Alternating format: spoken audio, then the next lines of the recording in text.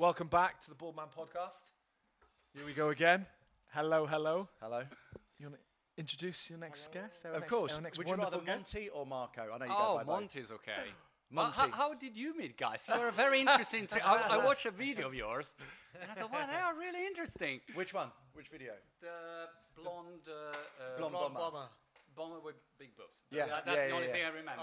And she was like, you don't want to mess with her. No. Ebony Bridges. Wow, impressive. She took over. She's amazing. Yeah, she's very, very sort of siloed in her approach. She just puts her head down. Whatever she works on, she kind of achieves it. Strongest, one of the best female boxers. She won loads of bodybuilding competitions. She's pretty outstanding woman, yeah. But did you meet for boxing, for your boxing talent, or for your movies? Trying to get Jay to fight her. Huh? Jay wants to fight her, doesn't he? We'll probably fight in another way, but just... You are not talking that much, I have to say. He doesn't. He was listening a lot. I was listening a lot, yeah. We met actually through films. As you know, my background's tech. That's how we found each other. And I thought I'd take a bit of a break from that and do something different. So I auditioned for a movie. Matt was taking the auditions. This was a few years ago. And we just, when you're in the same room together, I got a part in Matt's movie, The Duke, and basically... We kissed in the same room. He did try to get me doing... Really? He did try to get me doing kissing scenes with a guy in the movie. Can you tell me how is the kissing scene in a movie? Because I never really understood how it works. It depends if you use tongues How or is not. it kissing me? I've got a video of him the other day trying to kiss me. Yeah. It's so weird. I was just moving. Kissing scenes, he's done way more than me. Right. So but what do you do? Do you stop the director say, all right, now kiss, or... It's so structured and organised and planned. You don't really, you don't really think, oh, I'm kissing this person. It's like, It's part of an act, It's just, there's so many people watching.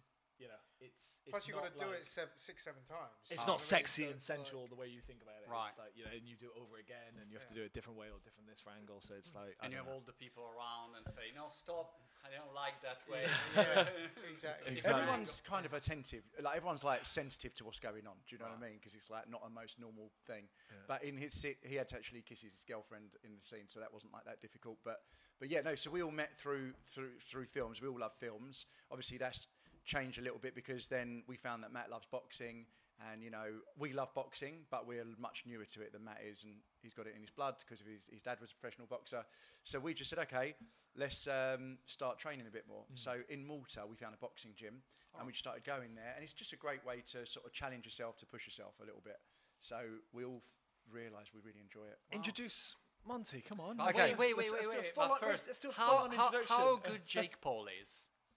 Jake Paul. Yeah, as a boxer. How good is Jake Paul, What's your opinion? I mean, obviously, he's... what, in terms of boxing? Yeah, boxing, yeah. He's mastering the craft. I'll give him that. Really? Okay. Yeah, he's doing well. From a YouTuber to bringing himself into a boxing world that he was never familiar with, he's doing things in the right way. So we got to give him credit for that. But the way he's calling out fighters and sort of, has been fighters and people like that. I just think now he needs to step up to the plate and fight someone who's an actual pro boxer to test himself. Because I don't think I can give him the credit to take him. In my opinion, he to get in the ring and go full blows with someone your own weight class. Respect. Massive respect. Not only that, he knocks people out. I think he's now a full-time boxer. I mean, he's not doing anything else. Him as a person is a different conversation, but him as a boxer, I don't think anyone can knock him. I think he's really doing a great job. I mean, I don't know if it's true what he said he earned. He said he's earned, like 60 million in a year from it. But as a boxer, to knock people out who are professional fighters, I think he's really good. You said you wanted to fight him. No, I didn't. You said you want to fight him. Matt just pushes all of us to try and fight everybody. Matt actually is calling him. He would. In a ring, he would beat me or Jay. So, but would he beat you, Matt? He's in a different weight class to myself. And you know what? I was curious about that because it's very difficult if you are not inside a sport and you don't practice to evaluate properly the level of someone. I'll give you this example. The other day was Roger Federer playing table tennis. It was a clip. I don't know if you saw it. Okay. There was a Roger Federer playing table tennis in a smoking with Schwartzman, I don't know. And the comments were, oh my God, Federer is so good also at table tennis. So I did a video analysis from I was number 5 in Italy. So I was a professional table tennis player when I was like 20. So I do an analysis saying, look, let's check, how is Roger Federer in table tennis? And honest, imagine that you see Roger Federer boxing and you say, all right, jab is so-and-so. I just give a very honest opinion. And I say, look, of course, for an amateur, he's okay. Yeah. But he can play, all right? He's Federer, but he can play. And the comments were like, how dare you saying that Federer is not God in table tennis? And I say, guys, it's true. But there is this halo effect. Like, Conor McGregor go against Mayweather. And I believed, Conor can win against Mayweather. You forget that on the other side, there is maybe one of the best boxer of all time. He did it for 30 years, and the guy arrived from MMA. Great fighter, but it's a different sport. Completely different, yeah. So people and the levels between amateur and professional are so different. It's huge. YouTube boxing to pro boxing is still very different. And it's very interesting because you know probably more about this than anyone, Monte. Like you've got 3 million followers across all your social platforms. It seems to be, and I know I've mentioned it before, but it seems to be that this online way of sort of promoting yourself is only going to go one way. Yeah. As we were saying before about TikTok and all these other platforms, only seems to be going one way. And terrestrial, let's call it terrestrial vision, seems to be going the other way.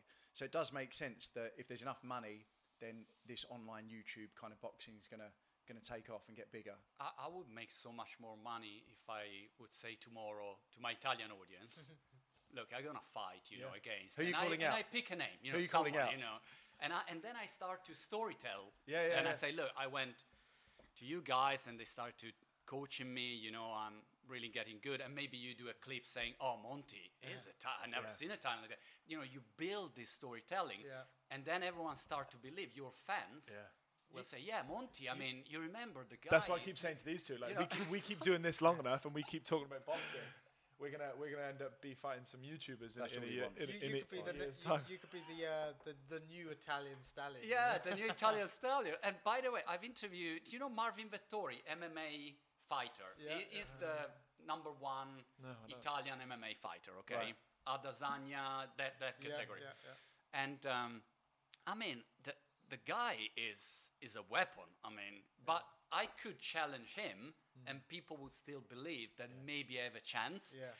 It's just a way of the build up for that fight would be pretty good because Italians are like the best for arguing. It's perfect. You're so passionate. You're so expressive. You know what? A few years ago, there was one guy challenging Magnus Carlsen, chess world champion, saying, I think I can beat Magnus Carlsen. I will study chess for 1 month, and I probably am able. And so the discussion was, is it really possible? And he was talking about, I will have AI training me in the night, And people believe.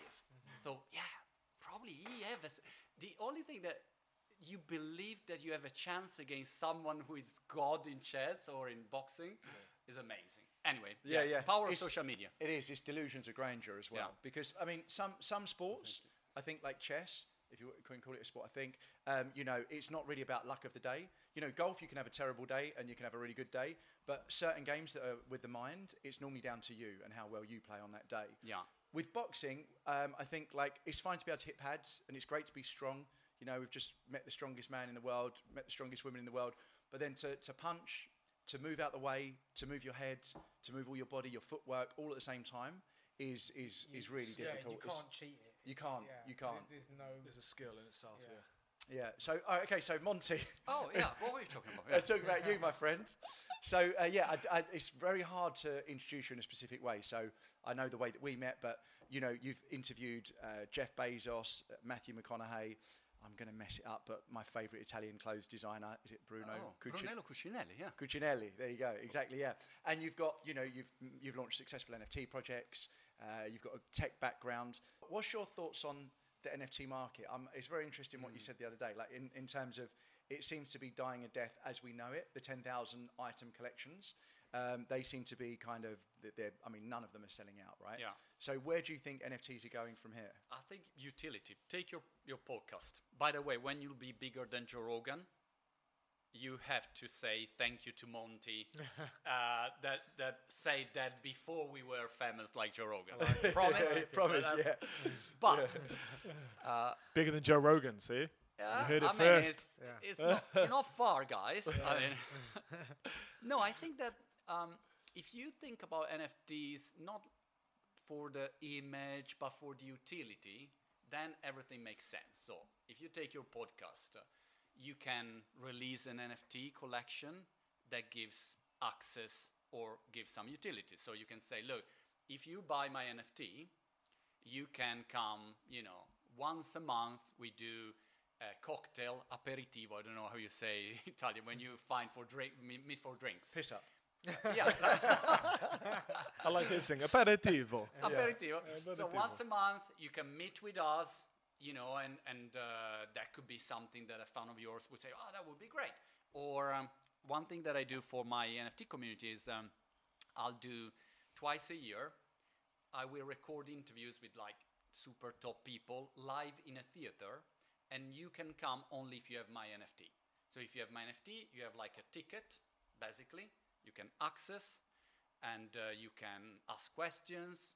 We have meet and greet, get a drink. You can have a chat with the guest.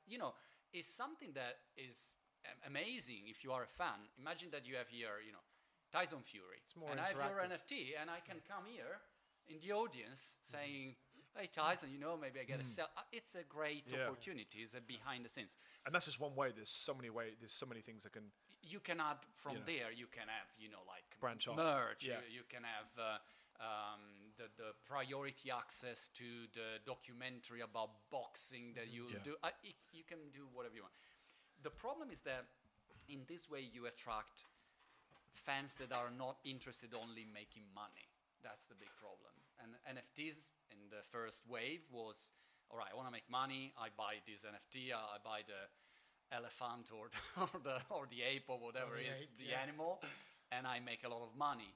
So all of this is going away, but then you get the real interesting project. So I think this period is great. You have all the rubbish projects Being filtered out. filter out, and then the good ones. Like I mean, I'm old enough. I'm 50 years old this year, so I'm officially old. And I remember You when don't look it. I mean, it's true. I remember I was doing startup in 2000, and the market crashed. And I remember I went to a company for a project, and I said, look, there is this thing called internet. We can do good things online. And they sent me away saying, are you joking? I mean, we just lost, 300 million.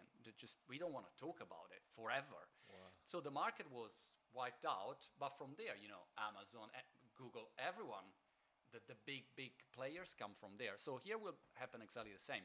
And behind the scenes, if you see, I mean, Apple is introducing a possibility of getting an NFT on the Apple Store. You have, Facebook, Instagram, they are adding NFT, so you can show your NFT. You'll have a NFT marketplace. Probably NFT, the word NFT, will disappear because it smells bad now. It's associated, like Facebook. They rebranded because Facebook was associated with Cambridge Analytica. They are bad. So let's rebrand this thing.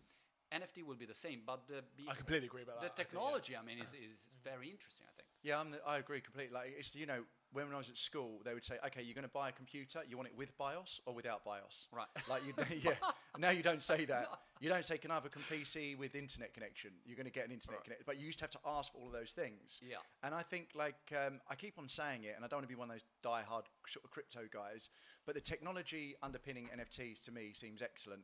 There is an argument to say, well, everything you've just mentioned you could do without NFTs, right? You could have another membership platform where everybody watches Monte and pays, Patreon subscribership. They can get to see you in a physical environment anyway, right? By paying but I do feel like underlying that image, if you think about the basics of it, it is an image. You can have a blank image of nothing, but it is a image which is normally stored on IPFS, which is semi-decentralized anyway. You can obviously have fully decentralized images, but the limit of the file size is tiny. And then the technology underpinning that, the smart contract, is smart. It is intelligent. The way that it's stored on a grid type of computing is really clever. So yeah, I agree, that will come in another way. It's like, if you could choose now, if you can think far enough into the future how it's going to be used, right now you could kill it, right, with ideas. It's like, how are NFTs going to be used? Will it be, okay, I want to buy 5% of Monte's next 10 years of your earnings, and you could NFT yourself, and then I could buy 1% for an upfront fee, and 10% of all the money that you make in the future I would get, for example. There's all these, I mean, not that smart, but there's got to be other things that are going to come, and I keep on hearing, that every physical item will have an NFT underpinning it. I haven't thought, obviously, enough about it, but somebody's going to come up with these ideas soon, which will just revolutionise everything. I think what you said about, Facebook and Apple and phones, when you buy the next phone, they'll come preloaded with your own personal NFT or whatever it may be. I think that's going to be a game changer, because I like it. I think it's got really great value and legs, but I think that we're still at that early stages where, like you said, we don't know where it's going to go. You know what? There is a big difference, I think. You said, yes, I could sell a subscription. Yeah. You could sell a subscription for your show, like Patreon, and you give access to several benefits or perks. Yeah, true. But here's the difference, I think, very important. If I buy an NFT of your podcast and I use it, then I get bored. Okay, I say, no, I'm bored. I don't want it anymore. Well, I can go on OpenSea and resell it. And if you did a good job and the value is higher, I earn money. Mm-hmm. Or I will lose money if you did a shitty job. If I buy a Netflix subscription, the moment I stop, I just spend my money. That's it. I lost my money. It's not there anymore. So it's a different way of seeing the relationship with the community. Yeah. And it's more of an investment.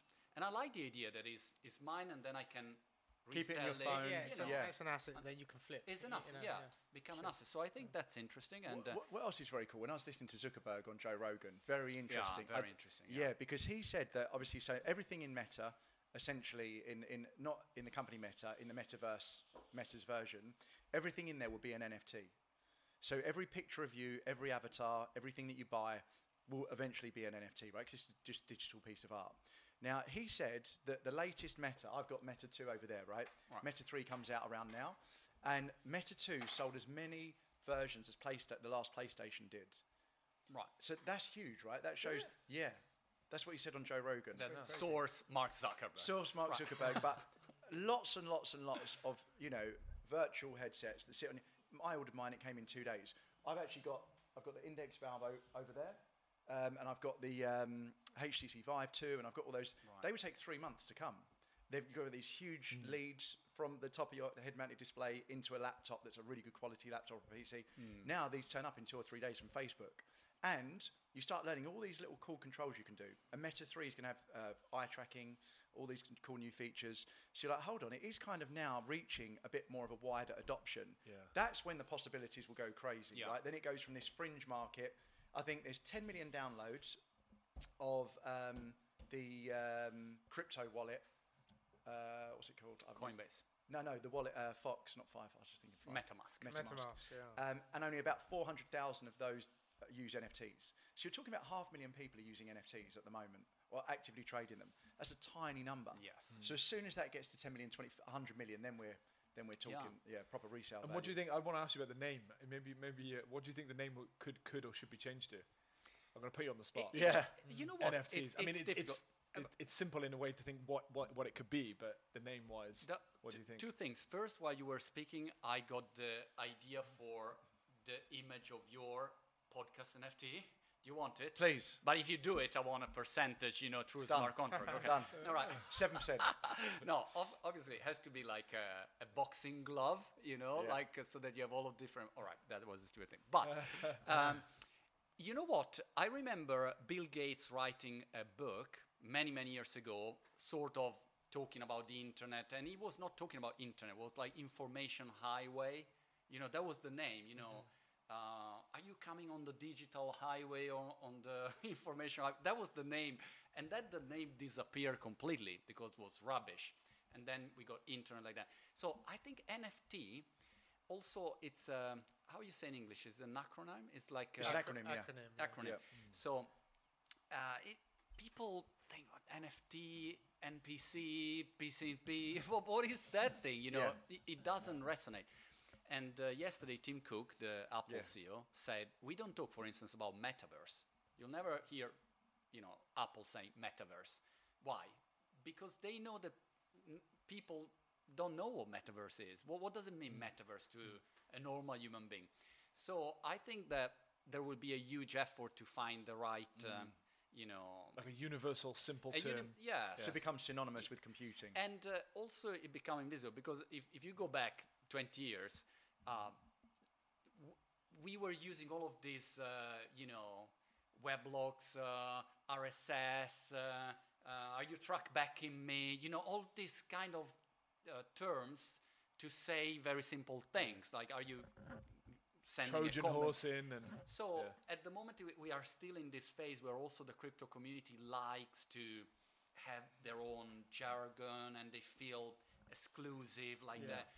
It will change and will become mainstream, and you will not even notice. You'll have NFT and you don't know that is an NFT. You just click a button, you get this, you resell, that's it. Yeah, you're right, because the word non-fungible token is almost a geeky kind of terminology that doesn't really make sense for what you again. I've referred it to like digital art in a weird way.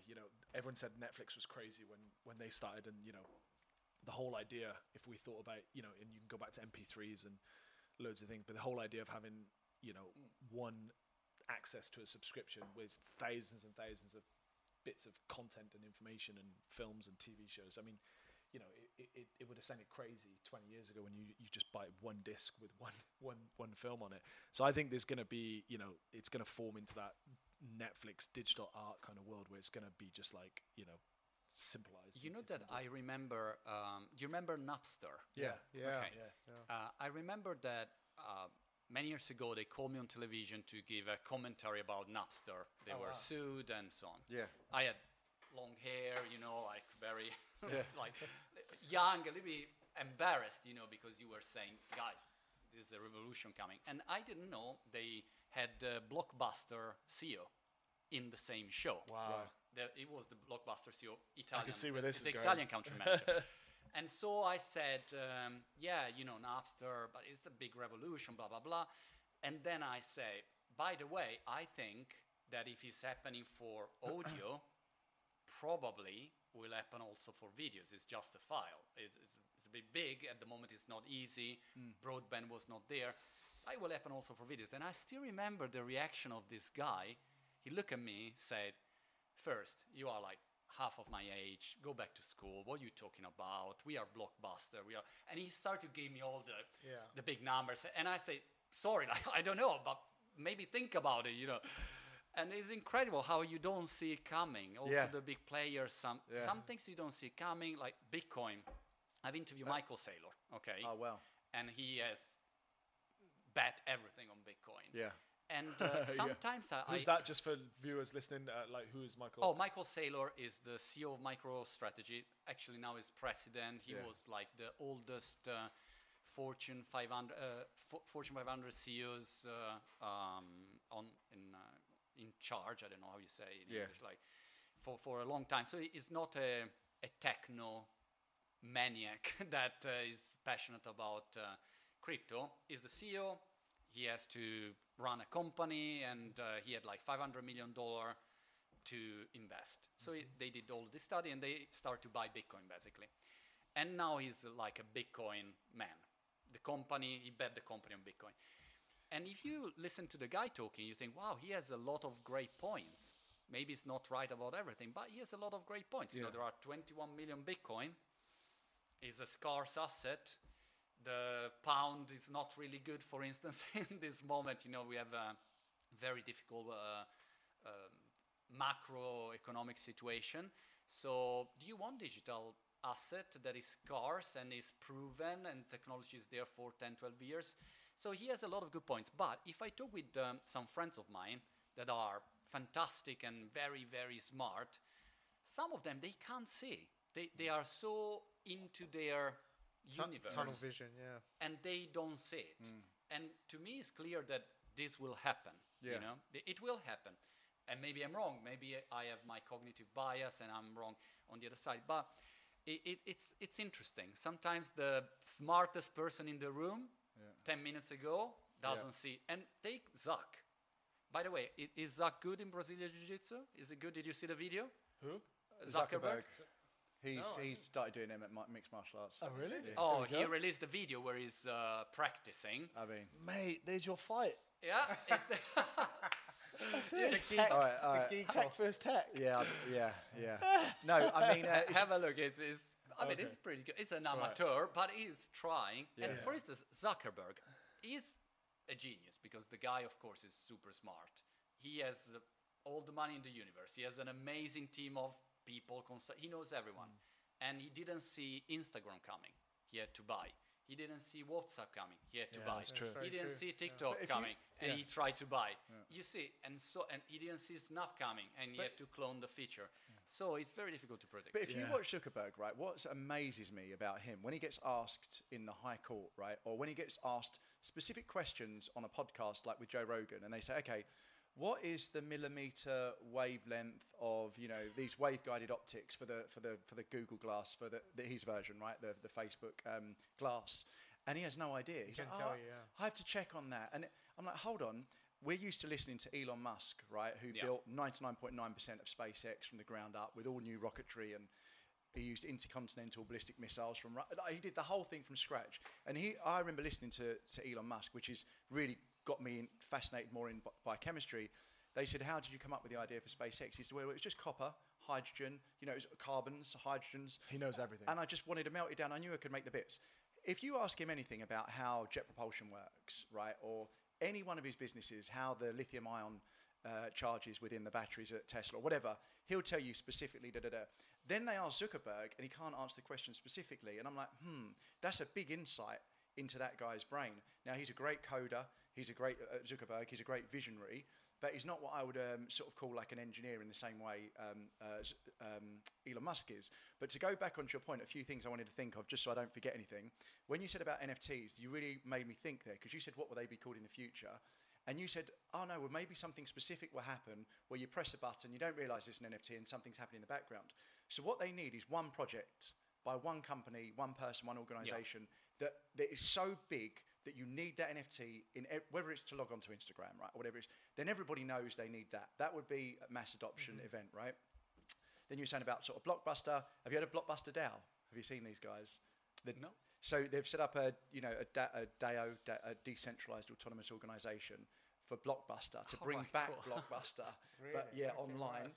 And to go through what you're saying about crypto, because I didn't want to interrupt you, it was such a good information flow. To go on to crypto, I think because there's so many people in control, they could siphon the control of it. And I think what the last 2 or 3 years has shown everyone, and I sound like a broken record saying this, it's opened a lot of people's eyes. And me personally, I would like for Bitcoin to have more prominence in the world, right? Because I believe in the decentralized way of working and not being under complete control of the financial markets and currency. So I do think it will find its way, but there's definitely a lot of people that can stop it and can control it. That's true. But also I think you need, how do you say, legitimate project. Imagine that tomorrow Ronaldo or Tom Cruise said, guys, I have this project and you can have access to Mission Impossible 23. I don't know which Mission Impossible is now. And I'll give you this access. You can come for a dinner with me one day, if you have like 100 of my Tom tea, whatever. And the project is backed by JP Morgan, Barclays, and Apple. That's it. Will anyone say, no, that's a scam? No, it's like a legitimate project, great quality, great partner. So you need more of this. And at the moment, there is not so much. But that sort of has happened. Like the European Central Bank, they're using Tezos, right? And they're using Tezos to test out a digital currency. You've got Ethereum and Bitcoin. You've now got ETFs trading of those that they're actually happening now. You've got like inside information to say that JP Morgan and Morgan Stanley have been buying Bitcoin and recommending it to clients forever, right? And that they were talking to the CEO of Coinbase, and so there's all this, there's all this kind of stuff happening in the background. And I don't know. I feel like everything's gone so quiet. A lot of people have lost a lot of trust where everything's gone down. Everyone sort of seems to have bought the peak. No one wants to hear about NFTs. My friends that were doing NFT projects, there was so much stress for them that they can't really hear about it anymore. So it does seem at the moment. But I think it's just a little phase. I hope so. I think you know. I think it's a little phase. I think one of the things for me is a couple of points I want to pick up on so I don't forget. But I think one of the things for me when we were at this event in Malta, Sigma, where there was a lot of gaming and a bit of NFTs and crypto. Gaming. Oh, I was say what gaming? I thought you said gay men. Okay, I just wanted you were thinking of your own little private event that you went to on your own. Yeah. Gay men. He says gay men. No, I just was like, why are you saying about gay men? Okay, so gay men. I can't get your attention, but I say gay men. And you're like, who said gay men? Gaming. For me, when I see when I go to an event or something, and we're doing this talk Wednesday, when I see events where people are spending money and other people are turning up, and people are loading expos and all this kind of stuff, to me those things don't really disappear. When people start spending money like that, and it's not just Ireland. There's a massive one in New York. There was one in France. All these different things. People are still attacking the market. Yeah, it might have a little bit of a drop down in it, highs and lows. And we were at talks in Cannes, and it was just like we were just dominated. It was polluted with loads of things on NFTs, crypto, and all this kind of stuff. So for me, I think it's like you said, it's a really interesting phase where something's going to happen where it becomes the mass and it becomes preloaded on your phone, like Instagram or like Facebook, or it'll have another rise and another fall. But for me, because of these events and all these things that's happening and people spending money and people talking about it, the fact that we're sitting around here, it's not going to go away. Someone's going to work it out, and when they do and figure out to do it really simple and easy, it's going to be exciting. And that combined with what you're saying, filter out all the shit, and you have your Tom Cruise projects or your specific projects that actually people want to get involved in, or they have these little tools like Logan Paul did it. He did it on his podcast. He sold his NFTs. Originals. Yeah, originals, and the person that bought it became one of the guests. So obviously, these things are starting to happen. So I don't know. I think it's just a little bit of a flat phase. Yes, and the coders. Once you see, I always track the coders, developers. Where are developers going? And if you're a developer today, you want to do this stuff. Smart. You don't want to do.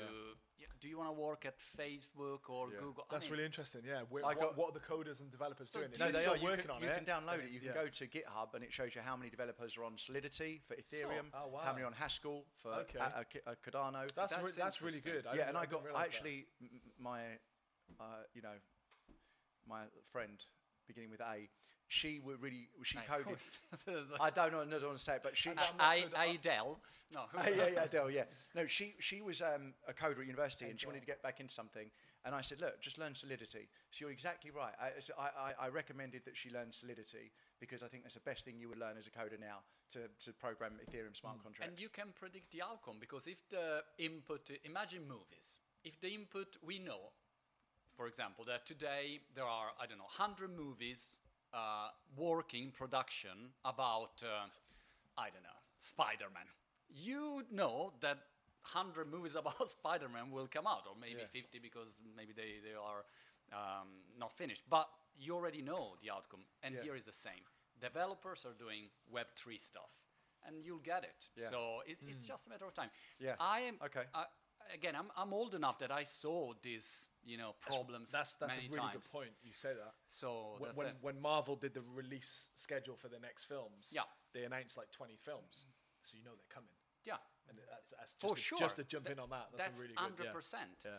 And I'll be one of the superheroes. I'm joking. that would be a great, surprise. Really? Man. Yes, Italian stallion. Sky in Italy just launched.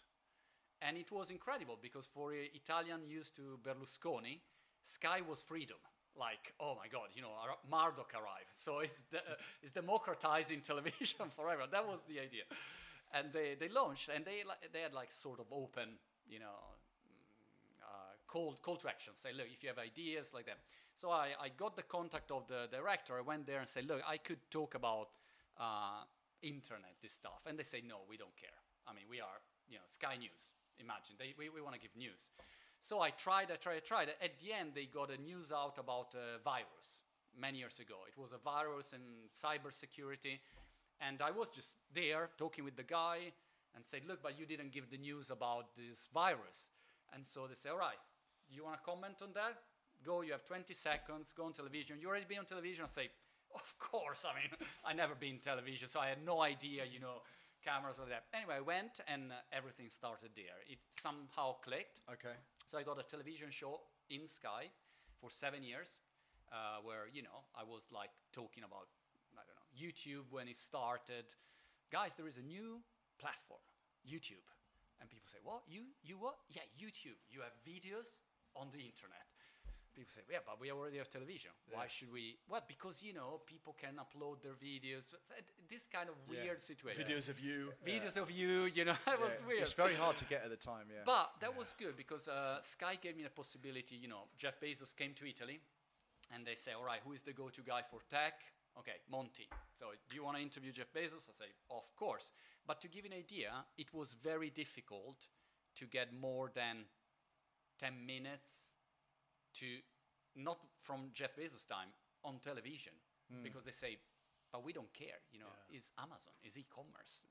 So why should we give you more time to spend with this dude? Mm-hmm. So that was the level of...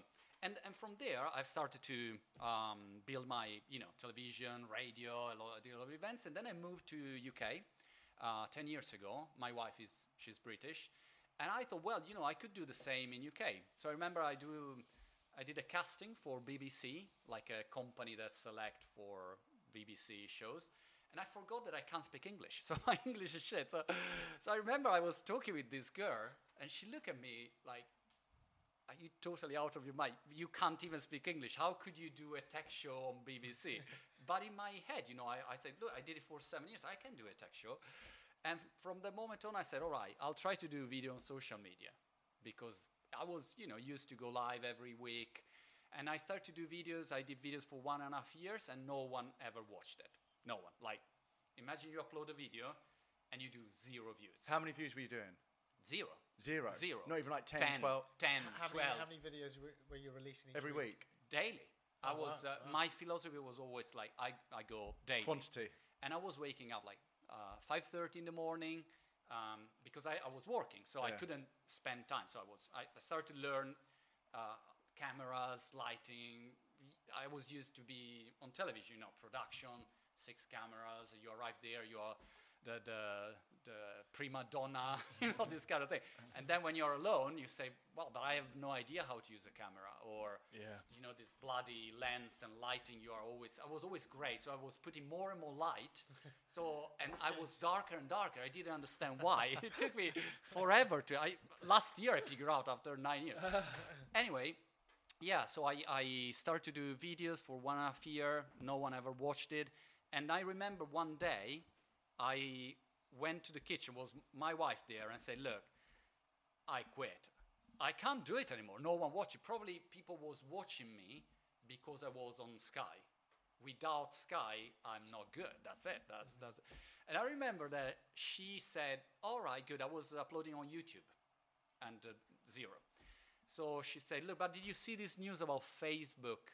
They are launching videos, a video platform to compete against YouTube.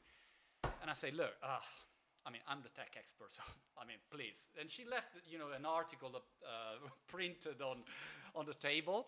And I say, I don't need you. Of course I knew. And she went out, and I immediately went to check, to see what is this. I didn't know about it.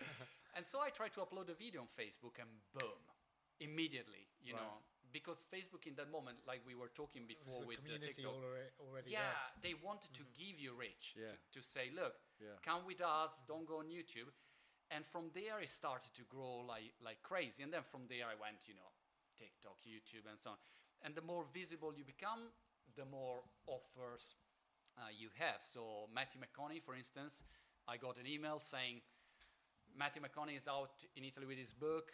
We would love you to have an interview with him if it's possible, if your schedule is possible. And I say, yes, I think I can. Let me check the diary. I probably will not have much time, but I can. And that's great because you have a lot of, offers. And then you have to decide to say no most of the time, because otherwise you do not associate yourself with the right project. And now it's good. You can leverage your platform to launch startups like I do, or do books, or meeting great people. So it's great. The great thing... And you capitalize on it? Do you Yeah. Okay. Because once you have a platform, basically, you can do a lot of things. You can launch startups. So I launched, for instance, a startup that's called 4Books. It's an app that does business book abstracts. So imagine you don't have time to read. Bam, you get an abstract, audio and text of the most important business books. And if you want to read the book, well, then you'll buy the full book. So it's very good, effective, productive. And I launched that app it's very easy. I just say, look, guys, I got an idea. Yeah. Interested? Boom. A lot of validation from the market immediately. And then I've built the company, and then, you go with investors and all of this stuff. And it seems it's going to be harder and harder to launch a business without... I mean, I remember when you launched a business without a website. And then it got to the point, I think it was, I don't want to guess the year, but around 2000, you wouldn't launch a company without a website.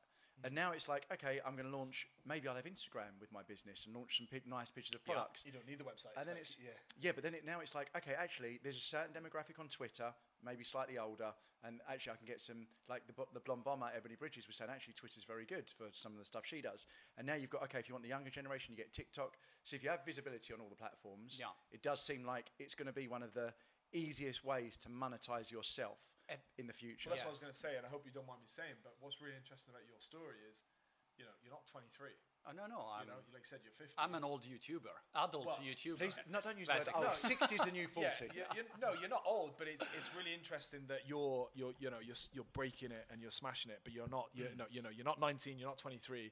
You've come at it from an interesting angle where you've kind of, you've been involved in the media world. You've also sound like you've learned a bit of the tech side and know what works and what doesn't, tapped into your audience, and then benefiting from each platform.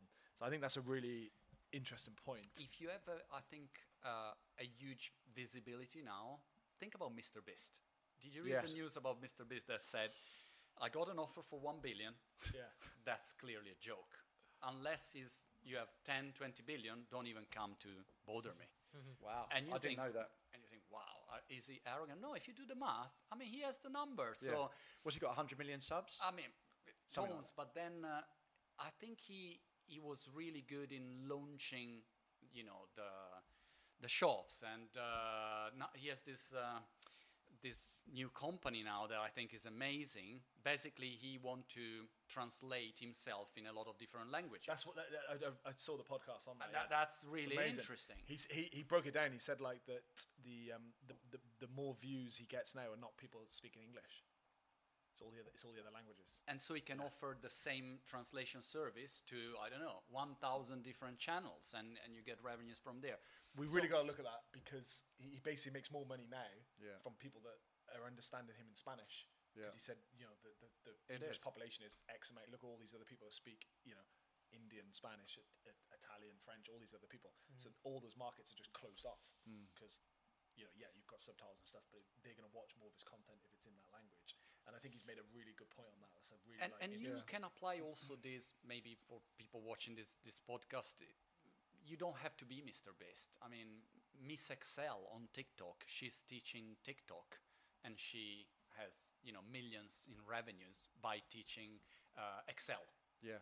So she teaches Excel on TikTok, which is, if you think, impossible. Excel is so boring, but she's really good and entertaining. And then she sells you a course, several courses about Excel, and she monetizes that way. So it's very interesting how you can really launch different stuff and crazy jobs that you did. The other day, do you see this guy that in New York? His job is waiting in line. So he queue for you. Imagine that. Professional queuer. It's a professional queuer. You would love that, wouldn't you? Yeah. Professional queuer, and he launched an agency now. So he has an agency of professional queuers. They go and queue. Yes, and that's genius for me. That's genius. That's genius. That's genius. And then you can promote yourself, with all of this social media. So I think little sign, I'm queuing for someone. There's a guy who stands outside like Target and all these shops, and he He just stands outside. He's blown up on Instagram and TikTok, and he says the nicest things to everybody walking through. So you walk, so hello, madam, you look absolutely stunning today, and then they walk through, and he's, there's all these cool ideas. Like my sister, she's a PT, like a yoga instructor, and she's finding it harder and harder to get people to come into a premise every day for a yoga session. And you just look at all these courses online, right, where it's like, learn how to do a handstand in 30 days. And they're killing it. Adrian James, the guy who does the sit-ups, killing it. They're earning millions and millions from doing it. And it's like... Look at the time in COVID. You could pay £10 to go to a yoga class and you get 15, 20 people. And I remember watching this one girl that dropped her price to like £5 and she had 30,000 people in an online class. Oh, I see. Yeah, very good. Very good. It's interesting. Transforms it. What you say also about a lawyer. These guys know my future wife. She's a lawyer in Turkey. And right. What do I need to know there? No, so she said it publicly now. That's enough for now. Yeah. That's enough. Yeah, she's a lawyer in Turkey, and she said it's the same. It's like all the kind of actually, I don't want to say. Yeah, she's working with lots of different types of people, and doing online things are much easier. And our friend Lawrence, he actually said, like in the future, the way to generate money is going to be promoting something online in some way or the other. Okay, so you got to interviewing these people. Sorry to interrupt, but I'll give you an example about this. I was thinking about two things that I bought recently. I bought a video course from a Neo Vertos guy. Do you know the guy? No. He basically is specialized in knees and give you these exercises where you walk backward. So I went to and I started to walk backward in front of my house with my neighbor looking at me. Fortunately, I'm totally anonymous in UK. So unless you are Italian, you don't know me, which is great because my neighbor think, who is this idiot, that is walking backward, touching his knees. So Neo Vertos, or the other one I watch. Do you know Bas Rutten, MMA yes, legend? Yeah. I mentioned him in the last podcast. Yeah. He fights with his palm. He's in Pancrase. It was the old specialty. He was so hard. So Bas Rutten recently launched an object. I have it here probably. O2 Trainer is called, and it's for breathing. So I was interested in improving my breathing, and this. The thing that goes in your mouth. You put in your mouth and you breathe with the diaphragm. So you get a better and correct breathing. Right. And that's incredible. I saw him in an interview, and I thought, wow, I like this, and I bought the product. So it's the main issue, I think, you need to have a good reputation. So if someone respect and trust you, the moment you say, look, buy this, get this. Buy this because I tried these gloves for boxing, and they are fantastic. And, if I respect you, I will go for it, Yeah. But it's like Sky with working with you. They found an opportunity with you. You're then using that platform to create a more interactive environment. Yes. For sure. Yeah. Also because television, have you ever worked in television, like the television environment? Yeah. A couple of times. It's a bit clunky. It's a bit like square. Square is great. I would use this English word. Square, exactly. Is I don't know. And also the relationship that you have with your followers is very... Yeah, I got people recognizing me when I was doing television, but, like, oh, you're the guy from the television. Like, I respect you because you're on television, but we are very, very far from each other. It's like I go on the red carpet and you go to, I don't know, Lidl, I don't know, or Aldi, or Greg. What was the name of this? Anyway, the social media is completely different. I mean, if I go to Italy and people, hey man, what's up? We are brothers. It's or people driving the car and I'm walking and I just hear Monte. It's a very different relationship, and it's great. The other thing to consider is that you have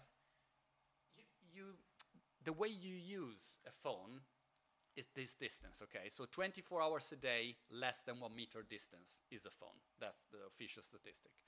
And you use it at this distance in every situation. When you are in the toilet, after you have sex, any kind of situation. It's a very private and intimate tool, this one. And that's why there is a recent research that basically try to understand if you lie in a different way when you use a laptop or a phone. So they gave some questions, and they did this test, and they discovered that if you use a laptop, you lie more. If you use a phone, you lie less. That's so weird. Because this is very private. This is associated with me. It's my phone. Ask someone. When I do an event, I ask always to people, okay, get the phone and unlock it, and then pass it to the person. I like At your right, and you see the reaction. I mean, you have married people. Once a married guy, he ran off. Like he couldn't even handle the idea of giving his phone to his wife. They say that, don't they? If you were to unlock your phone, apparently if you give it to your husband or wife, 70% of the time there's going to be something that they don't like. Gosh, yeah. So it's incredible. So it's a very private object, but it's a great opportunity. You can do content from here. TikTok, actually, they push you to do content without camera slide. Yeah. Do it here. From the phone, yeah. And I give you the possibility to get good numbers. That's interesting. We were in a place in Istanbul about 2 weeks ago, and the guy said, look, can I have your phone? And it was a bit of a dodgy sort of back alley place. Right. And I didn't even think. I just gave him my phone. And I turned around, and him and two of the bar staff, they're just laughing their heads off because people don't just give them a phone. And actually what he did is... because you felt comfortable? I felt comfortable with him. I just thought he's not going to steal my phone. He seemed like a nice guy. It was a dodgy place, but they seemed like good guys. Why did he ask for your phone? He got all of our phones, and he put 5-star Google reviews for the bar. Well, I think it was all the tequilas that made us quite comfortable. Yeah, it was definitely the tequilas that made us comfortable, because before that I wasn't very comfortable. They loosened me up. So, okay, so you did that, and then you interviewed Matthew McConaughey, and that was that the sort of door that opened to interviewing all these other people? No, actually, Matthew McConaughey is kind of a recent one. Right. Well, I've done many of the, I've done Oliver Stone. Yeah. I remember there was a tech event, and they say, look, we have Oliver Stone because he was coming out with the movie about Edward Snowden.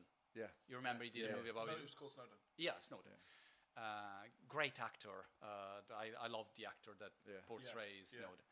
And I remember that they called me and say, look, there is Oliver Stone, but is a difficult character. And I say, all right, fine, no problem. I mean, let's see. And I still remember that I had this chat with I was studying. Usually I don't prepare interviews anymore. I just have a chat. Yeah. And that's why I say you are very professional. I mean, I just sit down and say, what's up, bro? That's it. But in that case, I was really studying. So I rewatched a lot of Oliver Stone movies. His documentary about US that is, it's so long and it's a bit boring. I hope it's not listening to the podcast. Anyway, I was really prepared. And I arrived to do this interview live, 4,000 people. We have this chat. It's very, a bit closed. And then I think, to opening up a bit, I'll show a piece of his movie.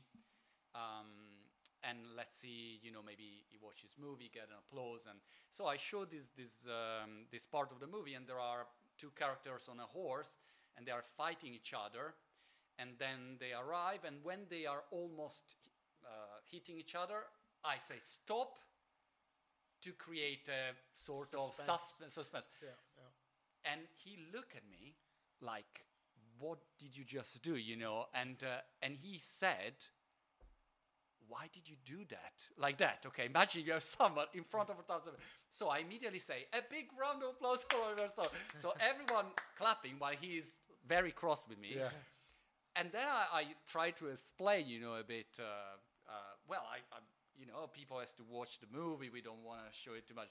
But that's just to say that some guests are very difficult, But what I notice is that the higher the level often, the easier it is. Right. It's hard, the assistant, the manager, Tony Robbins I've interviewed, or Jeff Bezos. Right.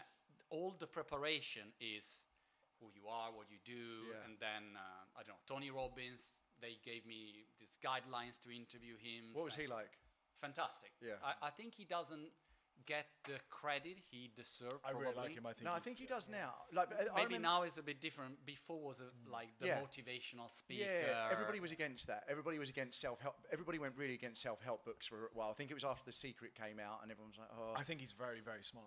He's incredibly smart. Yeah, but he's that incredibly and Netflix documentary, I think it's called "I'm Not Your Guru." Yeah. I remember watching that, and that did change the tide for me because I was like, "Wow, he's not just out there sort of like Fisher." If you want to be successful, he's a really funny video. Yeah, because there's so many people online saying, if you want to be successful, or the Indian guru that you Oh, say, I've seen him, do nothing, do fucking nothing. You know, Sadhguru, is that? Is that no, Sadhguru? not No. Sadhguru.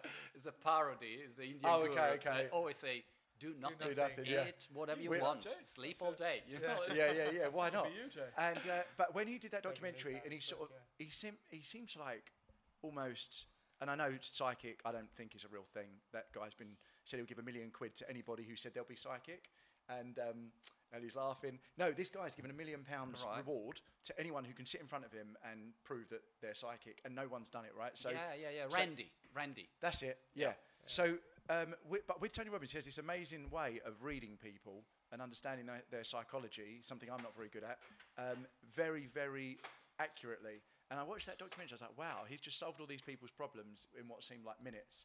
And now I think I think he is one of those people who can really. He has such a huge experience, and when he sit down, you realize that in 3 seconds he already got you. You know? Yeah. And from your verbal, non-verbal, whatever.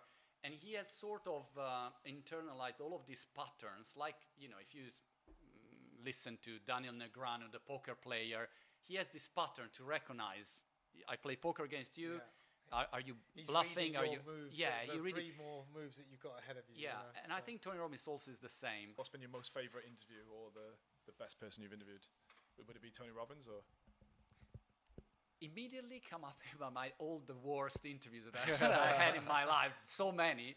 And I would say most of the time you are a bit disappointed, especially by celebrities. Yeah. I think about singers that maybe are so famous and you think, wow, they're great, you sang their song, or actors, actress, and then you speak with them and you think, oh God, you know, or they are a bit arrogant. They come to life when they're an act. Yeah. So Yeah, but than when being something comes charismatic. natural, like for example, talking to Ebony was really kind of amazing, right? But she's worked hard. Right.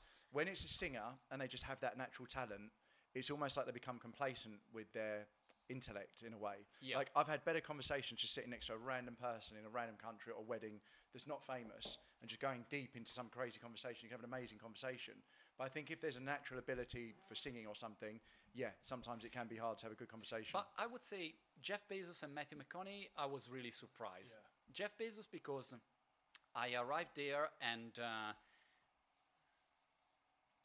he looks like, maybe now it's different, but in that period he was very humble. Like, if you didn't know Jeff Bezos, you thought probably he works as a Just an average guy. as a waiter, you know, like you didn't really, he was not pretending. And the second interesting thing was that I was really prepared for that interview because I thought, you know, Jeff Bezos, e-commerce also was my kind of sector. So I was really nailing it. I knew so much stuff. And we started to talk, and I was still in a journalist mindset where I don't know why journalists want to Attack you. got you, you know, oh, you didn't know that, you said something but the truth behind the scenes. So I was still in that mood, and so I was trying to go with some questions that I thought he will never be able to answer that. And he was like Elon Musk before that, you said, on any topic he could write 3 books about anything. What is this material? Right, this is wood made in this way in this country, and this is probably 300 grams. You know, anything, and you think this brain is unbelievable. Just an encyclopedia. Encyclopedia, amazing. Knowledge. Matthew McConaughey was fantastic, and I know some stories about Matthew in McConaughey. movie industries you will appreciate. I was expecting for big filters again. Instead, they gave me a date, like a schedule, and I was doing remotely, so I just connect on my Zoom and wait for Matthew McConaughey. And I was expecting, usually what happens is that the assistant is coming, they do the check, then someone else is coming, then maybe someone calls you and say, look, these topics, no, we cannot talk, this is blacklist, all the usual. Instead, I see a camera off, but I hear a voice, and I hear, all right. And I think, this is Matthew McConaughey. So I was, imagine you are Good impression.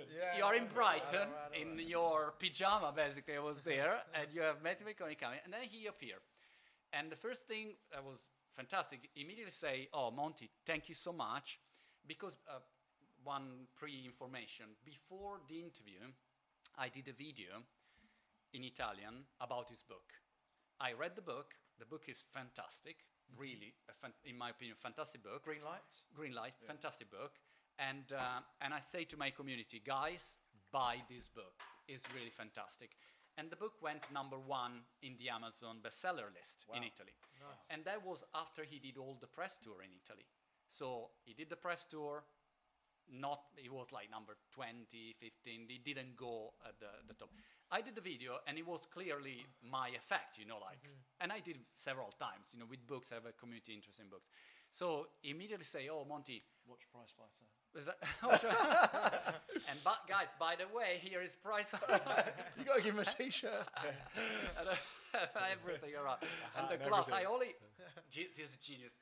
You should give me or give around gloves with prize fighters so that I don't use head, I only have gloves, boxing gloves. Well, anyway. Then it'll turn into an NFT as well. I've got a gum shield. You should have it here, the glove. Anyway, so he will, he is coming, and then before to begin, he said, all right, how do you want this?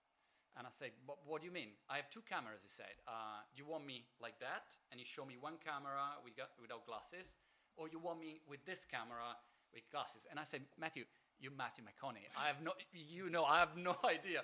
That he was very humble, ready to have a conversation. Imagine how many interviews this guy did. Yeah. And then when the camera went on, performing great, because these great actors, it feels like in a moment he said something about how he was preparing, and he stand up, and I thought, wow, he's really giving me something that he never said before. Yeah. And then I watched 10 interviews, and he did exactly the same, but he feels so improvised because he's a great actor. Charismatic. Yeah. So the fact he gave you the care and time as well, how do you want my angle, where do you want me to sit? It shows that when someone like that cares about you, the interviewer as well. That's it's a nice feeling. And 1 hour time is a long slot. For instance, I have to do now. Amsterdam, the new movie with Christian Bale, De Niro, Margot Robbie. So I'll go in a couple of weeks in Italy. I've been to the premiere here in London. Was it a good film? I love it. I think it's a great movie. It's not a mainstream movie, I would say. So, but the cast is spectacular. Yeah. It's a very interesting movie, in my opinion. But it's not Fast and Furious 12. It's like a film noir type. But for instance, I will go to Italy to the premiere, and then you have the junkets, and I'll interview all the producer, cast, whatever. But then you have 4 minutes, 3 minutes. You don't have 1 hour face-to-face conversation like we're having, which is the best, because then you can get really the character of a person. But I don't know why the movie industry is like that. They don't want you to give you the actor or the actress. Can I say something? What I think it is, because Matt will know more than me, but I think I really feel, and I had this conversation with Matt actually before we started the podcast. I think, the old days of a Hollywood actor, it was a very kind of it was a very cool, debonair, classy thing to be, right? It's changing now because of social media and everything else. But it'd be a very, very, when we grew up with, whether it was, all the great actors. I mean, the next stage was like Bradley Cooper, Ryan Gosling. But before that, you wouldn't see sort of Mel Gibson give a talk for very long, because you want to buy into the character. You wouldn't see Leonardo DiCaprio giving a 3-hour Joe Rogan where he empties his heart and he talks about him as a human being and all that, because he wants Leo to be, do it. or anyone that they want to be this kind of like a mirage. You buy into the character, because what you were saying before as well, when you're on YouTube, you're you pretty much, right? we're all being ourselves. We're not putting on a character. When they're in front of the screen, in front of a camera on the screen, it's almost like an act. Yeah. no, they're acting, right? They're acting. So if they break that character to show themselves, you start finding out who they are. And I think as a powerful actor, you wouldn't want to show your vulnerable or whatever side. Yeah. You just want to show the actor. And the ones that people fall in love with most, the ones who aren't on, like, I don't think Bradley Cooper's on social media. I don't think Ryan Gosling's on social media, because they want you to just buy into this character that they play, and they're the last ones. They're the, like Hollywood actors. Someone said it to me like 10 years ago, and I didn't want to believe it. Someone said Hollywood actors are kind of dead in the old sense, because now, whether it's like, I really like Chris Pratt, he comes across great. He's got a huge social media platform, and he's being himself, and he's funny, and he's joking. The Rock has a huge social media platform. Yeah, they're one of the biggest in the world. But they're changing. The Hollywood star's changing. It's not this sort of clandestine, secrety thing that it would have been before. It's funny you say that, because there's Al Pacino now doing a UK tour next year, where he's just doing an open speech, an open Q&A with the audience. Wow. And I think it's that old generation is now coming into more of the sort of social element of being more interactive with the audience. Yeah, which is good and it's bad, right? Because I think it's cool buying into the act and the actor, and not seeing them, on a beach or wherever it is. Do you know what I mean? Sorry, Matt, I was interrupting. No, I agree. I think it's gone through loads of different stages, and you go further back, like into the 50s or 40s or 60s, where they called it the classical Hollywood period, where it's even more of a niche, even more exclusive, and it's changing, dramatically, and there's only a few people left that are considered, existing sort of, Hollywood stars in that sense. So yeah, I agree. It's the result, if you think, is that if Mr. Beast come to the Odeon where there was the premiere in London, the main square, they have to probably shut down the square. Did you see when he launched his burger? Yeah, he launched his first burger. 10,000 people. 20,000 people in the shopping mall, and they couldn't feed everybody. Really? Yeah. Amazing. Really? But if, I don't know, maybe Tom Cruise is different, in my perception. Maybe Tom Cruise, if he's coming, you would have But already, Christian Bale, to me, amazing actor. I love Christian Bale, the Prestige and things. Yeah. But, some journalists, there is no big... You wouldn't see 20,000 people outside his thing when he's opening a burger joint, No, because he's got that, but he's got that realness to him where he's a bit of a kind of... He comes across down to earth. Do you know what I mean? It's like, if Brad Pitt turns up, or one of the others, then, or like you say, Tom Cruise, or you will get a big crowd. But you're right. You're going to get a bigger crowd because the typical people that are on YouTube are watching YouTube every day. They're typically a younger crowd, and I think they when my cousin started a YouTube channel, they used to get queues around the block for people trying to buy their merchandise. So it's crazy. But with the guy with the queue service, that will be solved. You get the queue people. I want to flip it. What do you think of Andrew Tate? Oh God! Bit of controversy. That would come out of nowhere. I'd come out of nowhere. See, I told you. I told you I'd scare you. Surprise you. I don't know. Some principles to start from. First, it's very easy to do numbers online if you are controversial. So this is one thing to consider. Yes. And it's something that, for instance, I never decided to pursue. So that is one thing. For instance, as a podcast, you could go viral very quickly if every time you have a guest, you start to insulting them, you start to attack, you shout. That's like trash talking in television, used for many years. It's a format that somehow, for our human cognitive bias, it works very well. So this is one big topic. Second topic is all of this also related maybe with Jordan Peterson, man-masculine debate is a very, very hot topic.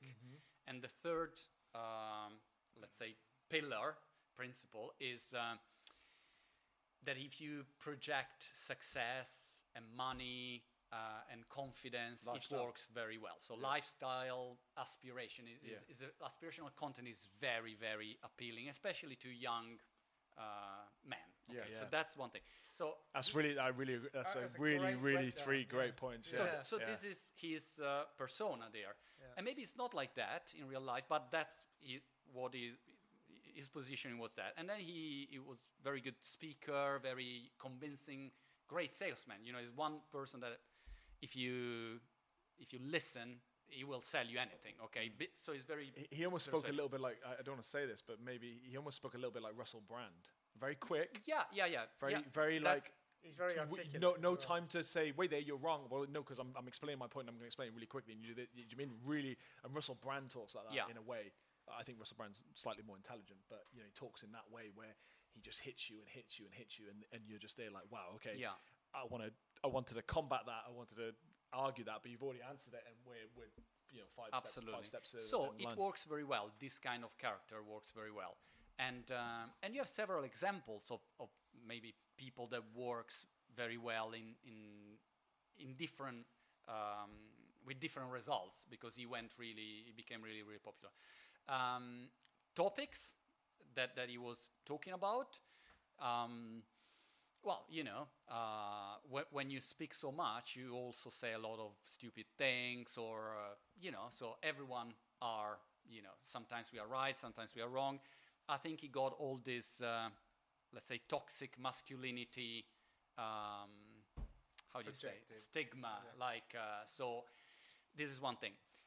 But on the other side, after a certain level of popularity, what was absolutely invisible before get picked by media, and based on where you are in the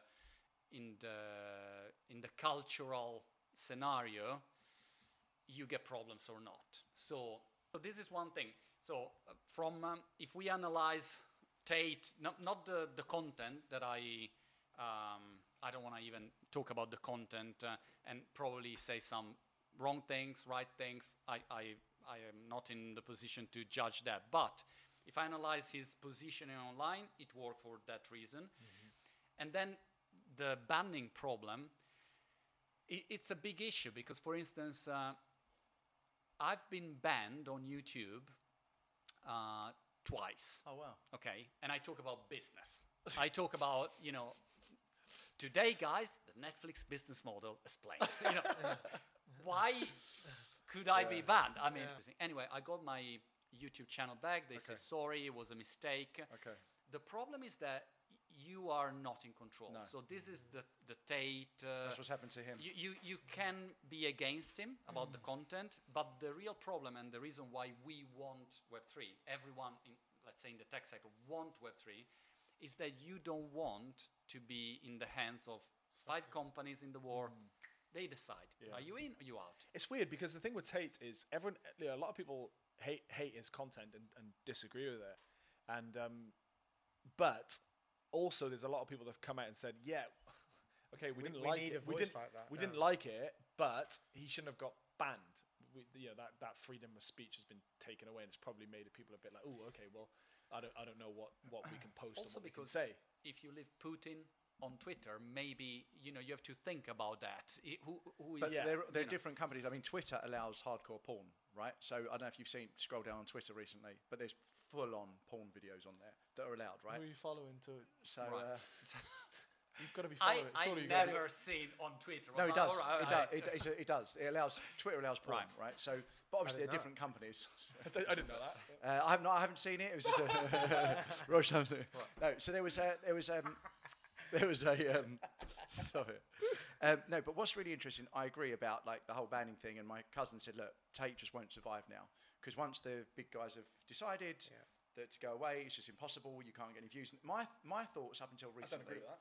Well, my thoughts up until recently were, look, you can buy an AWS server. You can call it, you know, Monte.com or Monte.eth or whatever. You can host your own videos very easily in an embedded website. And then you could just send everybody to your website, and no one's going to take you down. Which he's done now anyway. He's got another platform. Yeah, but what you're not going to get is 2.6. We just did a reel, right, of it hitting the punch bag, and it got 2.6 million views. Every time you pull down, in every minute, there's about 50 likes. So 130,000 likes. 5 seconds, 3 seconds, everyone's liking it. Everyone's liking it, and followed it. But the thing is that, obviously, the Instagram algorithm has picked that up.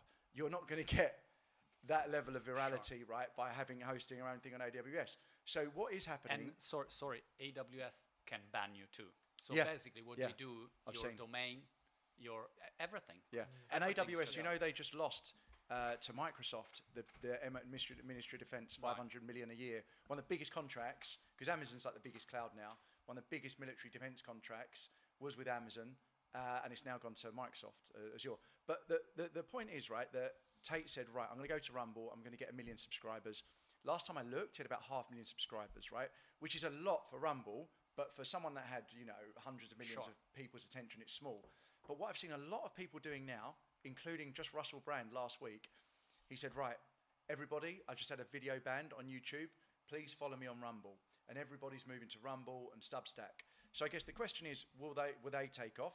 And the second question is, if they do take off, will the same thing happen? Now, I know that these people have met the owner of Rumble, and they've all said, and he's given them personally his word that he won't ban anything they say, because he believes in free speech. But obviously, what we're talking about, Web3, be completely decentralized, autonomous. Anybody can upload anything. Well, but that data can't live in a decentralized place. Right. It has to be on server somewhere. But the thing was with Tate, like even now with Andrew Tate, like you go on YouTube, his videos are coming back up. Sure. So people are reposting them. I don't know. Tate Talk is full. Tate Talk. But he didn't even have a TikTok account. No. That's crazy. Yeah, so I think you talk about getting banned. I mean, everyone's very aware of what like people like Logan Paul have done, where he went to that place suicide, in Japan, suicide place. I don't know. I think it might just be a way of the higher powers, letting them know, hey, we're like you said, we're in control. So there is a level of visibility, because take Rumble for instance. It's when you're not really visible and relevant, it doesn't matter what you do, what you say. It really doesn't matter. Yeah. As soon as you're relevant, Rumble get knock from NSA, FBI, whatever are GCHQ. The government say, look, all right, what are we going to do here? People filming each other, killing themselves. Then they will have New York Times on them with an expose. So the media and social media platform are clearly working together. Yeah. Also in the good way. Let's say it's not only bad, because think about the quantity of shit that is out there. I mean, I see it for 10 years now. The level of abuse you have. I mean, again, I'm an old man talking about business. Why should you insult me every day for years? Or I have frauds.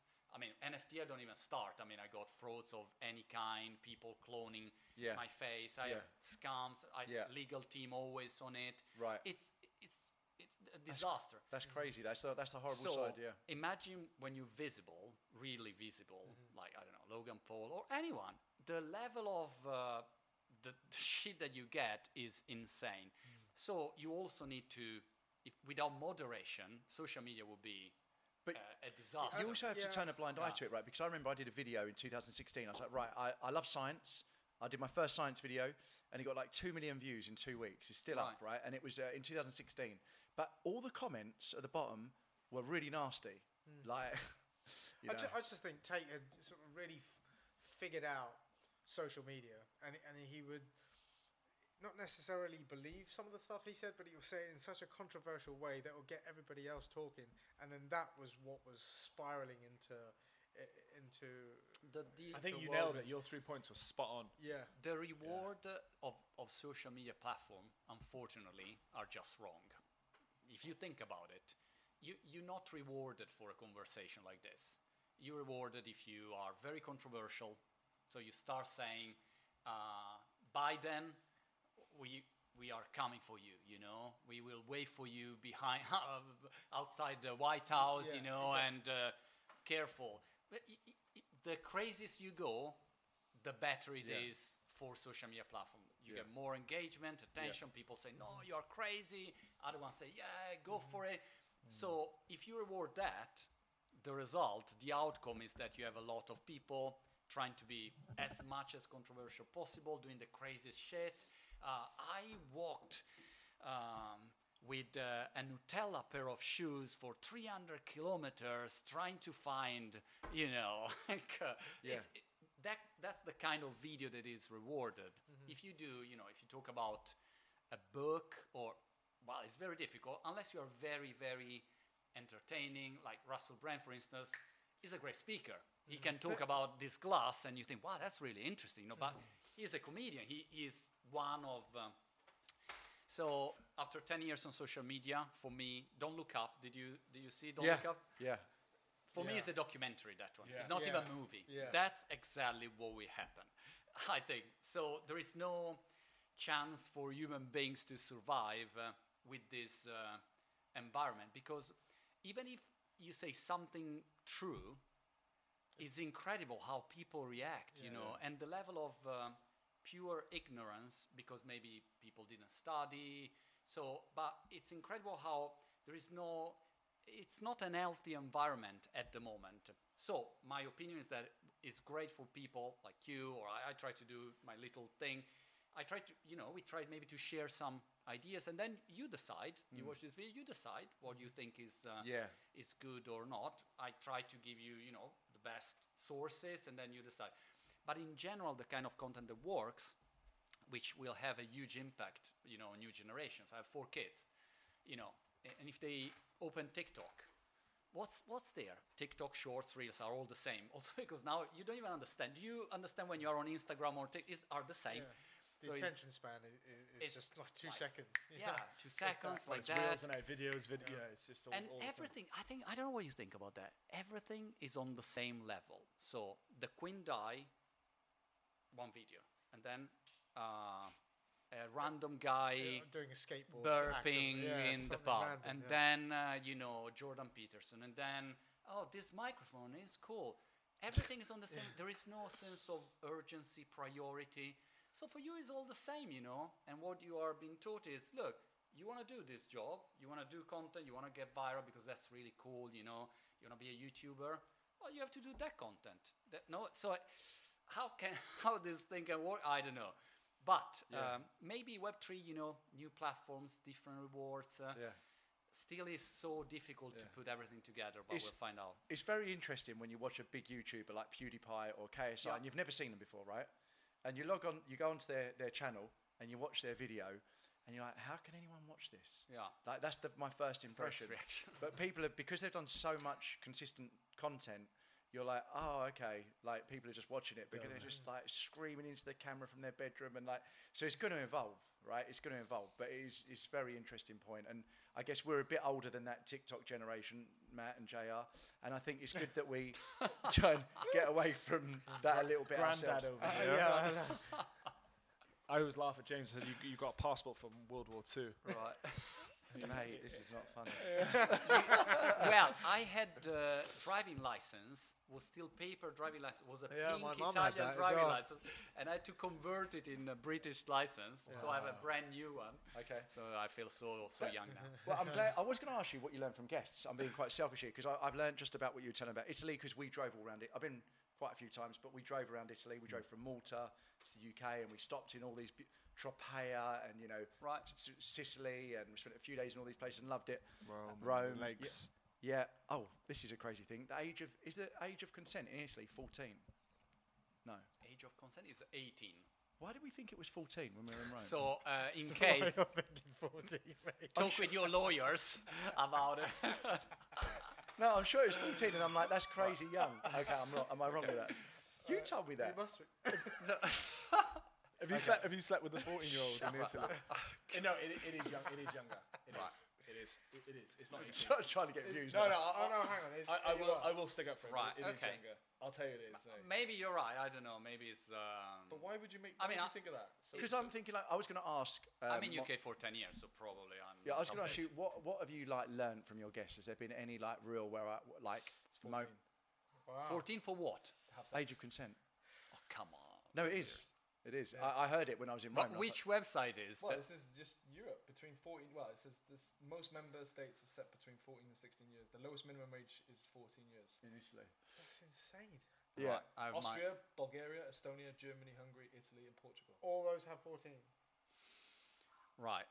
My Anyway. gosh. Wow. So you're lucky I saved so, you. I but could've let you once do- Don't no. look up. You see, it's exactly what will happen. So you're okay. Don't worry. It's not funny. So, Matt, do you want a coffee or something? You're not being funny. So, has there been any like moments from guests where you've like really learned something? Like when Matt was on the film with Russell Crowe, like he learned a certain way to maybe you learned quite a bit from him. I would think not with acting necessarily, but the way that he holds himself. Has there been like really crazy moments where you're like, okay, this guy or this girl has got everything dialed in and they really know what they're doing, and I'm learning something from this person? Well, first reaction I have every time I finish a conversation, I feel so stupid.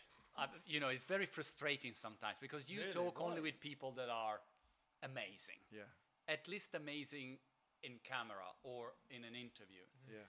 Or they are amazing athletes. They won gold medal. I don't know. The rings, I have interviewed the Lord of the Rings. We have an Italian guy, Yuri Keki. He was the rings Olympic champion. That's his actual title. Yeah, and Lord his nickname is Lord of the Rings. Like okay. Amazing, an amazing person, amazing athlete. And he was telling this story that he broke his, completely destroyed his bicep. And he went to the doctor and said, the doctor said, that's it. You quit. You can't stay like that, right? It's not difficult to understand. But he wanted to do the next Olympics, so he said, no, I will go back and I'll try.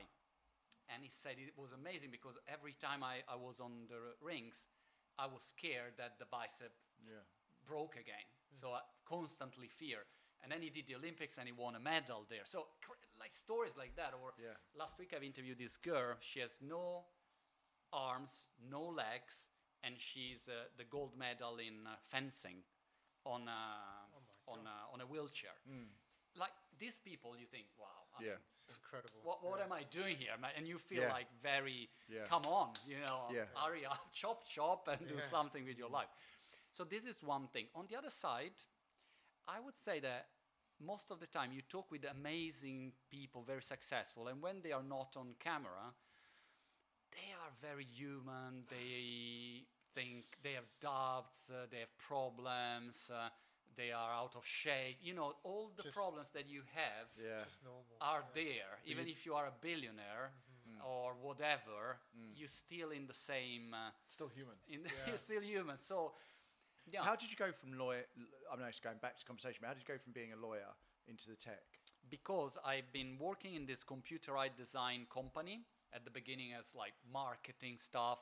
Then I started to do website. It was like front page, this Dreamweaver.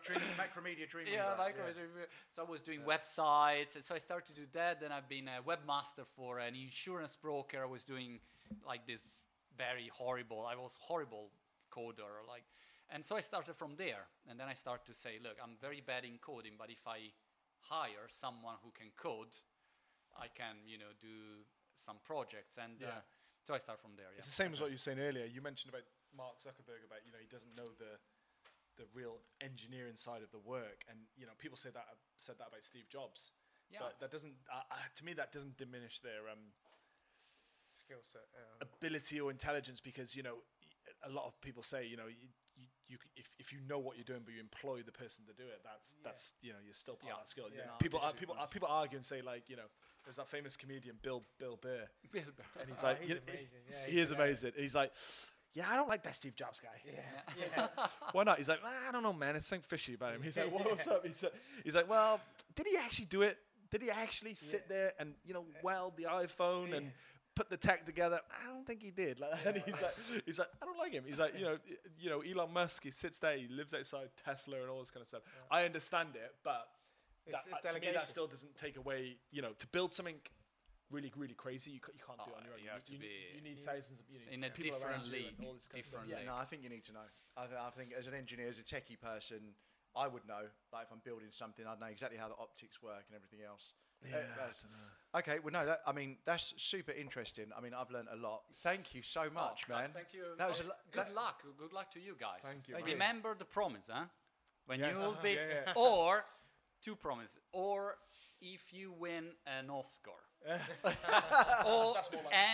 or another kind of award, like that. Remember, when you get the prize, you have to say, and by the way, also thanks to Monte. He predicted. We dedicate this and they will one say, to who the fuck is Monte? Monte? It doesn't matter. Thanks a lot, Monte, man. Thank you so much. That 2 hours just went like that, so thank you. I'll see you soon, and waiting for you in Brighton. Huh? Thank you very much. Thank you.